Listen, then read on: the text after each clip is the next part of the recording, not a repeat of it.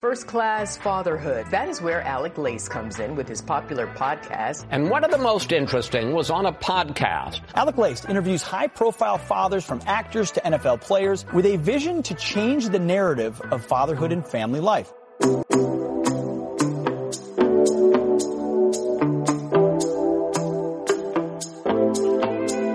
Welcome, everybody, to episode 657 of First Class Fatherhood, a family-made media podcast, and it is Election Day in the United States of America today, and it's a big one. It is the midterms, and I have the honor of being joined by Senator Ted Cruz on the podcast today. Ted Cruz was elected as a United States Senator in Texas and has been serving since 2013. He is the first ever Hispanic American to serve as a U.S. Senator in Texas. He graduated from Princeton University and Harvard Law School. He ran for president back in 2016, finishing second behind Donald Trump. And I did have the honor of interviewing Senator Ted Cruz's father, Rafael Cruz, right here on the podcast last year. And what an emotional time it was for him, after everything that his family has been through, to watch his son Ted become a United States Senator. I asked him about it on the podcast, and Rafael Cruz said this about his son becoming a United States Senator. Well, I remember when he was being sworn in. I was on the bleachers in the Senate watching it. And I couldn't contain the tears from my eyes, thinking about how just in 1957, when I had came out of Cuba after being in prison and tortured and escaping that oppressive regime to come to the freedom of America. And I came with nothing. I couldn't even speak a word of English. Worked as a dishwasher and then as a cook to pay my way through school. And to see now my son, within one generation, being sworn in as a U.S. Senator, what came to my heart and my mind was only in America. Only in America. What an amazing father-son experience for sure that had to be. Now, obviously, we know the political atmosphere is on fire in this country, and there are so many issues that are facing the parents of this country. Me and Senator Cruz are going to talk about all of them. I hope you guys will get out there and exercise your right to vote. As always, there is a lot on the line. I'm honored to have Senator Ted Cruz with me here on the podcast today to talk about it all. Senator Cruz will be here with me in just a few minutes, so please stick around for the interview. And I don't know about you guys, but one of the top issues on my mind is the inflation. The prices have gone through the roof. We know with the gas prices, the whole bit. I do the food shopping every week for the family here, and the price at the grocery store has almost doubled. Everything is a lot more expensive, and that's going to make Christmas shopping even that much harder this year to do. But you're in luck. MyPillow.com has got their biggest ever. They have overstocked prices going on over there right now. You guys know I've had Mike Lindell right here on the podcast. There's a good chance we may see Mike back on Twitter now that Elon Musk took over. But Mike is overstocked on MyPillow.com, and he is passing those savings on to you. And you guys listening in on the podcast can save up to 66% on your order at MyPillow.com by using the promo code FATHERHOOD. The price on the MyPillow itself is the lowest it's ever been. The prices on the 6-piece towel set, lowest it's ever been.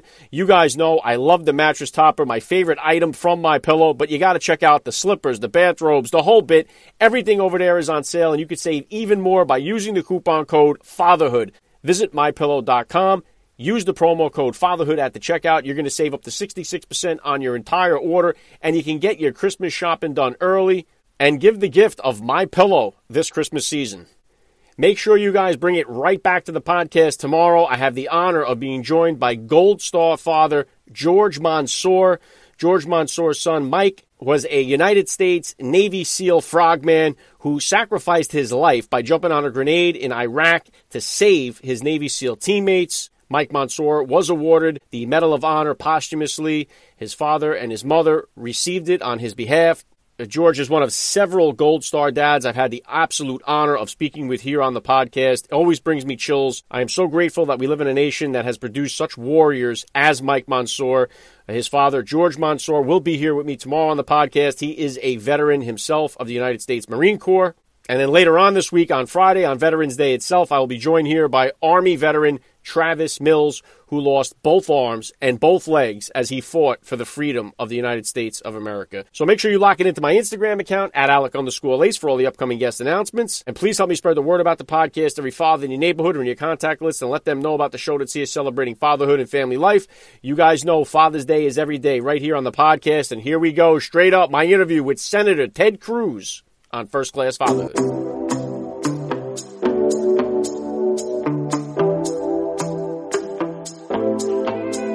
Joining me now, First Class Father, Senator Ted Cruz. Welcome to First Class Fatherhood. Alec, great to be with you. Thanks for having me. All right, let's start like this. How many kids do you have? How old are they? I've got 2 kids, 2 daughters. One is 14, and the other just turned 12 last week. Very cool. Yeah, it took my wife and I 4 tries. We got 3 boys, and finally got the girl to complete the family on our end over here. Well, that well done on that. I will say we don't have boys, but at least with girls there is drama in the house with some regularity. Yeah, my daughter's 8, so we're finding that out pretty soon here. So if you could take me back then to the beginning of your fatherhood journey, then Senator, how old were you when you first became a dad, and how did that experience change your perspective on life? Well, I was 37 when Caroline was born, our eldest daughter, and it was something I'd been looking forward to my entire life. I am very close to my dad and both my parents. And Heidi and I had been married 7 years. We decided to wait a little while before having kids, and Caroline was born in 14 years ago, and then 2.5 years later, Catherine came along as our youngest. And the two are as different as 2 people could be. Catherine, the youngest, is a jock. She's into softball and gymnastics and dancing and basketball. Caroline is an actress. She's an actress and singer. She's much more into creative performing, and the two, Catherine's more of an extrovert, Caroline's more of an introvert. And they both have been and remain an incredible journey together. Yeah, right on with that. Yeah, our 4 kids couldn't be more different as well there. And I know your dad's a first-class father as well. I had the honor of doing an interview with him last year, and he was firing biblical verses at me left and right during our conversation. So I know he's somebody that's very deep into his faith. I know he instilled that in you growing up.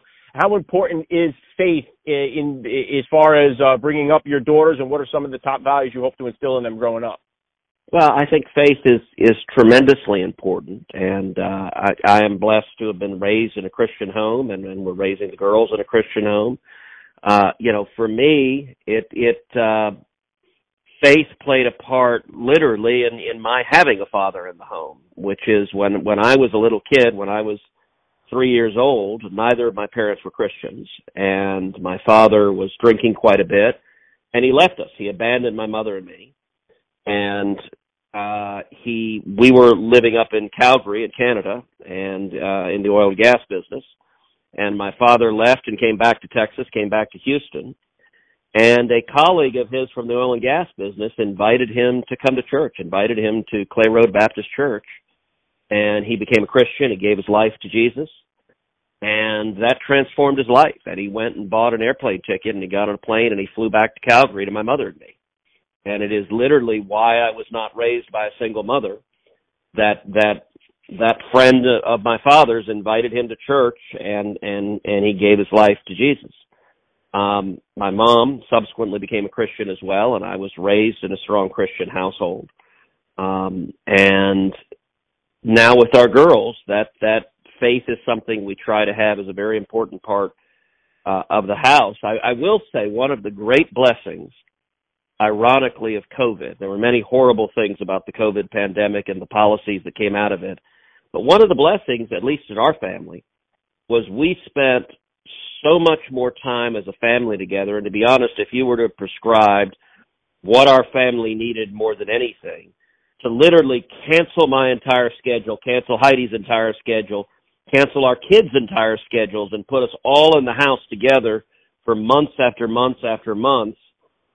You couldn't have imagined actually doing that, but we ended up we would have lunches and dinners together with a regularity we had never had before. We began together as a family, reading the Bible every night and reading through the entire New Testament together.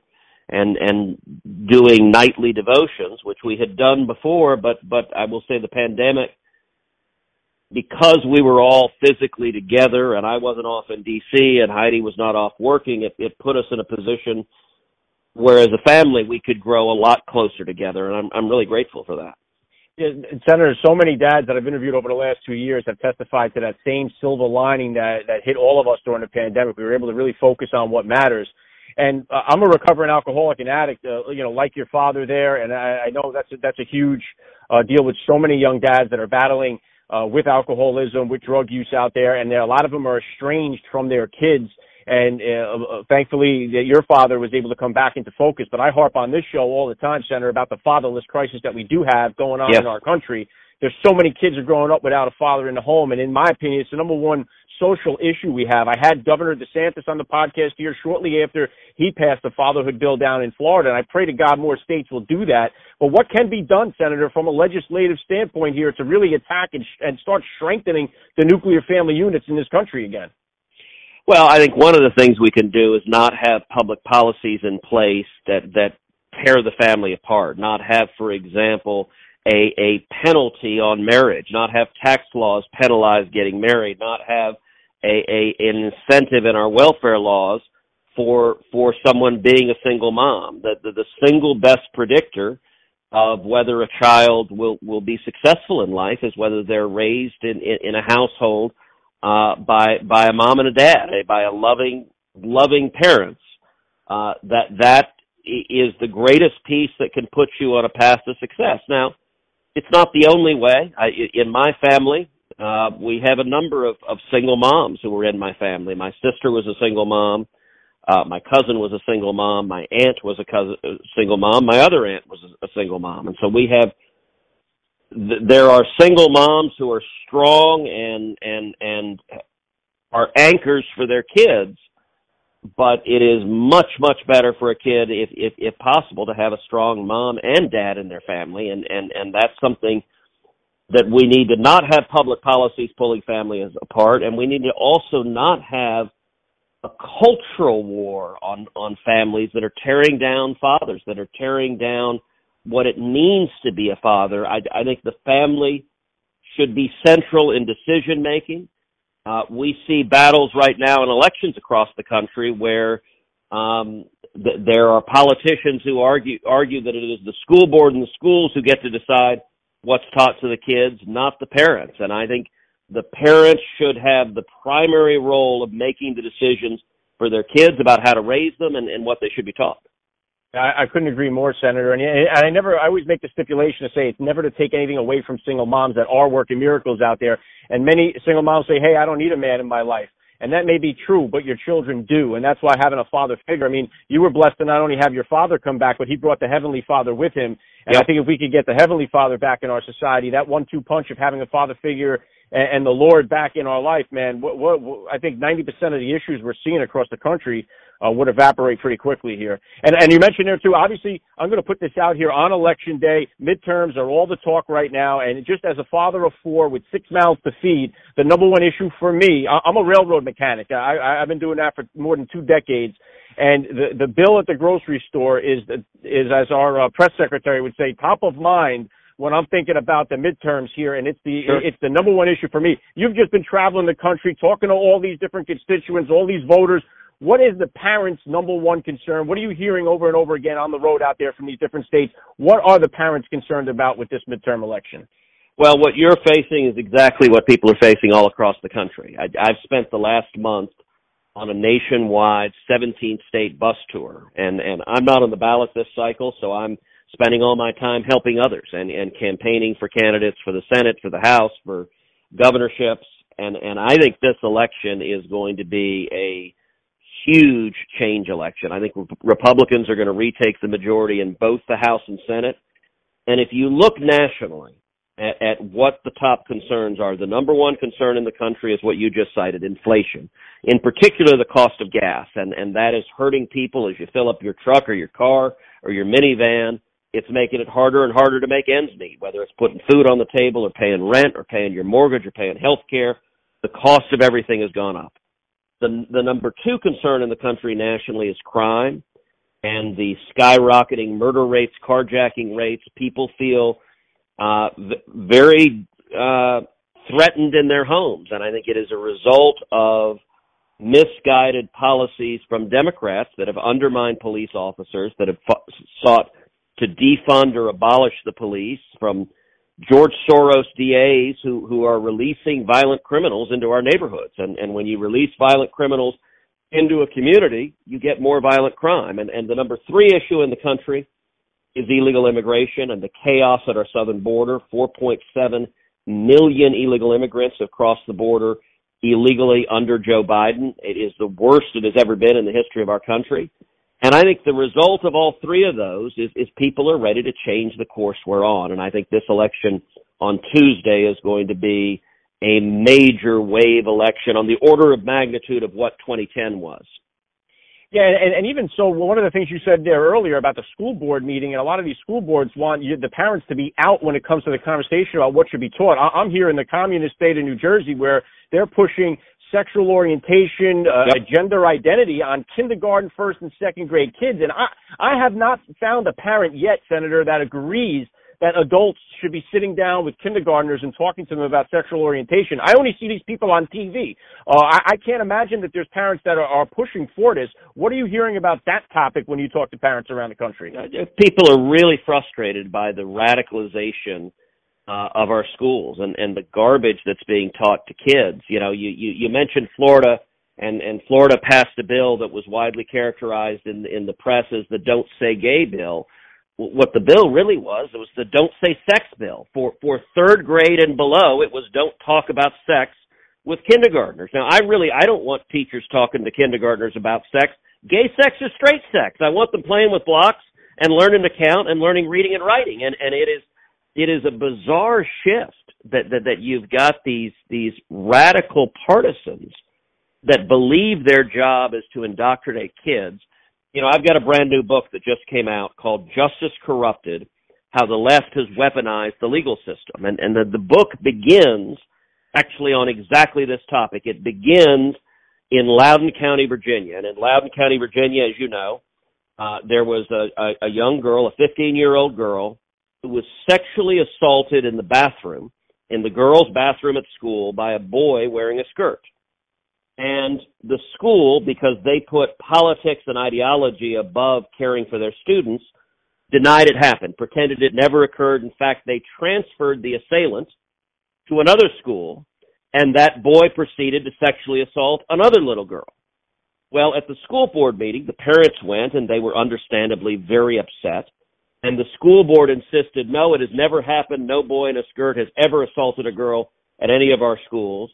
And the father stood up and said, look, my daughter was raped at your school, and you're lying about it and covering it up. And their response was to throw him to the ground, to handcuff him, to arrest the father for standing up for his daughter. And subsequent to that, Joe Biden's Attorney General, Merrick Garland, sent a formal memo to the FBI directing the FBI to target parents, target moms and dads who speak up at school boards as domestic terrorists, to use the Patriot Act to go after parents speaking up at school boards. It is an abuse of power, and it's what my new book, Justice Corrupted, talks about, is how this administration and the Obama administration before it politicized and weaponized the Department of Justice and the FBI and the IRS, and they're using it to attack their political enemies. Yeah, and I remember the story, Senator, and I think all dads' hearts across the country went out to that father. I can't imagine being in his shoes. I know in your book, Justice Corrupted, you also have a chapter. I just have a copy of it here myself, and I know you have a chapter focused on critical race theory, and I know much of that has to do with the Supreme Court Justice Brown, who was the first black woman confirmed to the Supreme Court, despite not even knowing what a woman is. But a part of this critical race theory is another thing that's being forced to these kids in the lower grade school level, where they're telling you one race is superior to the other race and one is a victim. And it's like, I cannot imagine parents anywhere wanting this to be just pushed onto their kids with this type of ideology. Oh, Alec, that's exactly right. So in the book, Justice Corrupted, I walk people through where critical race theory came from. A lot of folks are like, okay, where did this nonsense Like what was the source of it? And unfortunately, the source of it was the school that I went to law school, Harvard Law School, and actually the new Supreme Court Justice, Ketanji Brown Jackson, was a year behind me in law school. And so we were both on the law review together. We knew each other at the time. And where critical race theory came from is it is explicitly Marxist. And if you look at what Karl Marx, the father of communism, wrote, he divided the world on socioeconomic grounds. And he said that there's an irreconcilable conflict between the owners of capital and the workers. And the only solution is to have a revolution of the workers, a revolution of the proletariat, to overthrow the owners of capital and to forcibly redistribute wealth across the socioeconomic classes. Well, what critical race theory did is it was a series of Marxist professors at Harvard Law School that shifted it and used the same frame, but instead of dividing us based on socioeconomic lines, they divide us based on race. And what they argue is that America is fundamentally and irredeemably racist, that all white people are racist, and that every dispute in America is a dispute between the races, and the only solution is not equality, is not treating people fairly and equally regardless of their race, but rather what they call equity. And equity is a code word for actively discriminating against the people they don't like, and for teaching kids, and they've infiltrated the classrooms where they teach kids that they teach white kids that you have white privilege and you're an oppressor. They teach black kids you're a victim. Those are lies. They are corrosive lies. They set us against each other. And the book Justice Corrupted, I walk through the teachings that they're pouring into the kids and just how poisonous it is. And part of the purpose of that is to arm parents to go to your school board and to stop this garbage from being taught to our kids, because it is enormously, enormously harmful. Yeah, well said. Yeah, Justice Corrupted. I'm going to put the link to the book in the description of this podcast episode so my listeners can get out there and listen to it. Let me bring it back to you as a dad for a second here, Senator. Tell me what you enjoy most about being a girl dad. Well, lots of things, but I will tell you a particularly wonderful aspect is actually we're in the baseball season, and my youngest daughter, Catherine, I told you she's a softball player, and in 2017, the Houston Astros went to the World Series, and I took her to Game 5 of the World Series, and that was the game, if you remember, that went till 1:30 in the morning, and it was the day after Catherine's 8th birthday. And the two of us went together, and that was an amazing, we were dancing and celebrating, and I told her then, I said, Catherine, you don't fully appreciate this now, but you will tell your grandkids you were here tonight because you just witnessed the greatest game in Houston Astros history. And that started in 2017, and it's been an amazing run where the Astros have been in the ALCS 6 years in a row.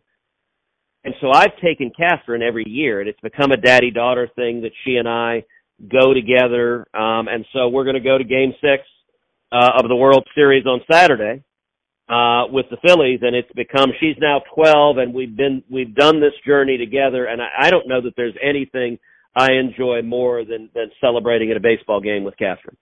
Yeah, right on. I love that, Senator. And it's another thing that drives me nuts in this country is it seems like patriotism has become so looked down upon by so many people in our country. And I know when I spoke to your dad last year, obviously so proud of everything that you've accomplished. We were talking about in high school, you were part of the Free Enterprise Institute, that you memorized the Constitution, the Declaration of Independence. You were given something like 80 speeches throughout your high school career. Is this something that your daughters have gotten into? Are they following in the footsteps? How do you go about teaching your kids about patriotism, and is it something that they're very much into as well? You know, it's something certainly that they've grown up with. I will say it is hard with a dad in politics. My girls were 2 and 4 when I was elected, and so they've lived their whole lives in the public eye. That's really hard for a kid, and it's frankly, Alec, the worst part of serving in public office. If I could eliminate one part of it, that's what it would be, because they didn't make an affirmative choice to do this. I did, but they didn't have a vote in the matter, and it's difficult for a 12-year-old or 14-year-old that when you go in and you meet other kids, that all of the bitterness and nastiness of politics that's playing out in our country broadly gets projected on kids, and kids can be mean, and it's that component is really tough. So they've grown up doing it. Like, for example, both of them went to every presidential debate in 2016, and they would sit on Melania Trump's lap during the debates. I mean, they would lay on the floor in the room while we were doing debate prep sessions. They've been to all 50 states campaigning, so they've seen a different world. But it's also, if there were anything I could protect them from, it would be having to have the ugliness of politics in today's world thrust upon them. Yeah, no doubt about that. It's a vicious cycle. Just right now, I think it's never been at this level. I don't think in our history. It's just so terrible. But I'm running up against the clock here, Senator. Last thing I want to hit you with. I'd love to ask all the dads that I get on the podcast, what type of advice do you have for that new dad or for that about to be father who's out there listening?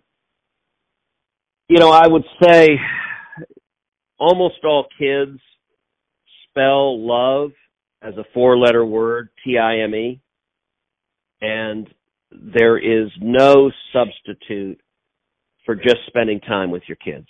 And it's hard to do, trying to make it personal, real, trying to find something, that just you're doing with them. And I'd say related to that, remember it's not about you. It is about their joys and their passions. And that's hard to do. Kids are, kids can be all over the place, but it is, there's nothing in life more important or more rewarding than raising a kid and loving a kid. And, you were talking about as a Christian, look, as fathers, we are instructed by the Word to reflect God's love for us in how we love our kids. And that's, you want to talk about an awesome responsibility to interact with your children with the same love and care and wisdom that God Almighty has to all of us as His children. That is, none of us obviously will ever achieve that, but it is an amazing model of love to try to emulate and to try to illustrate to your children. Very well said. I love the message. This has been an honor for me. I got to say, Senator Ted Cruz, you're a first-class father all the way, and thank you so much for giving me a few minutes of your time here on First Class Fatherhood. Thank you, Alex. Really appreciate it. Thank you for speaking up for dads, and thank you for speaking up for the kids who desperately need their dads. You bet. Thank you. You have been listening to First Class Fatherhood. First Class Fatherhood is a family-made media podcast. Please visit www.firstclassfatherhood.com or www.familymade.com to find out more details. You can order First Class Fatherhood advice and wisdom from high-profile dads on Amazon.com or wherever books are sold.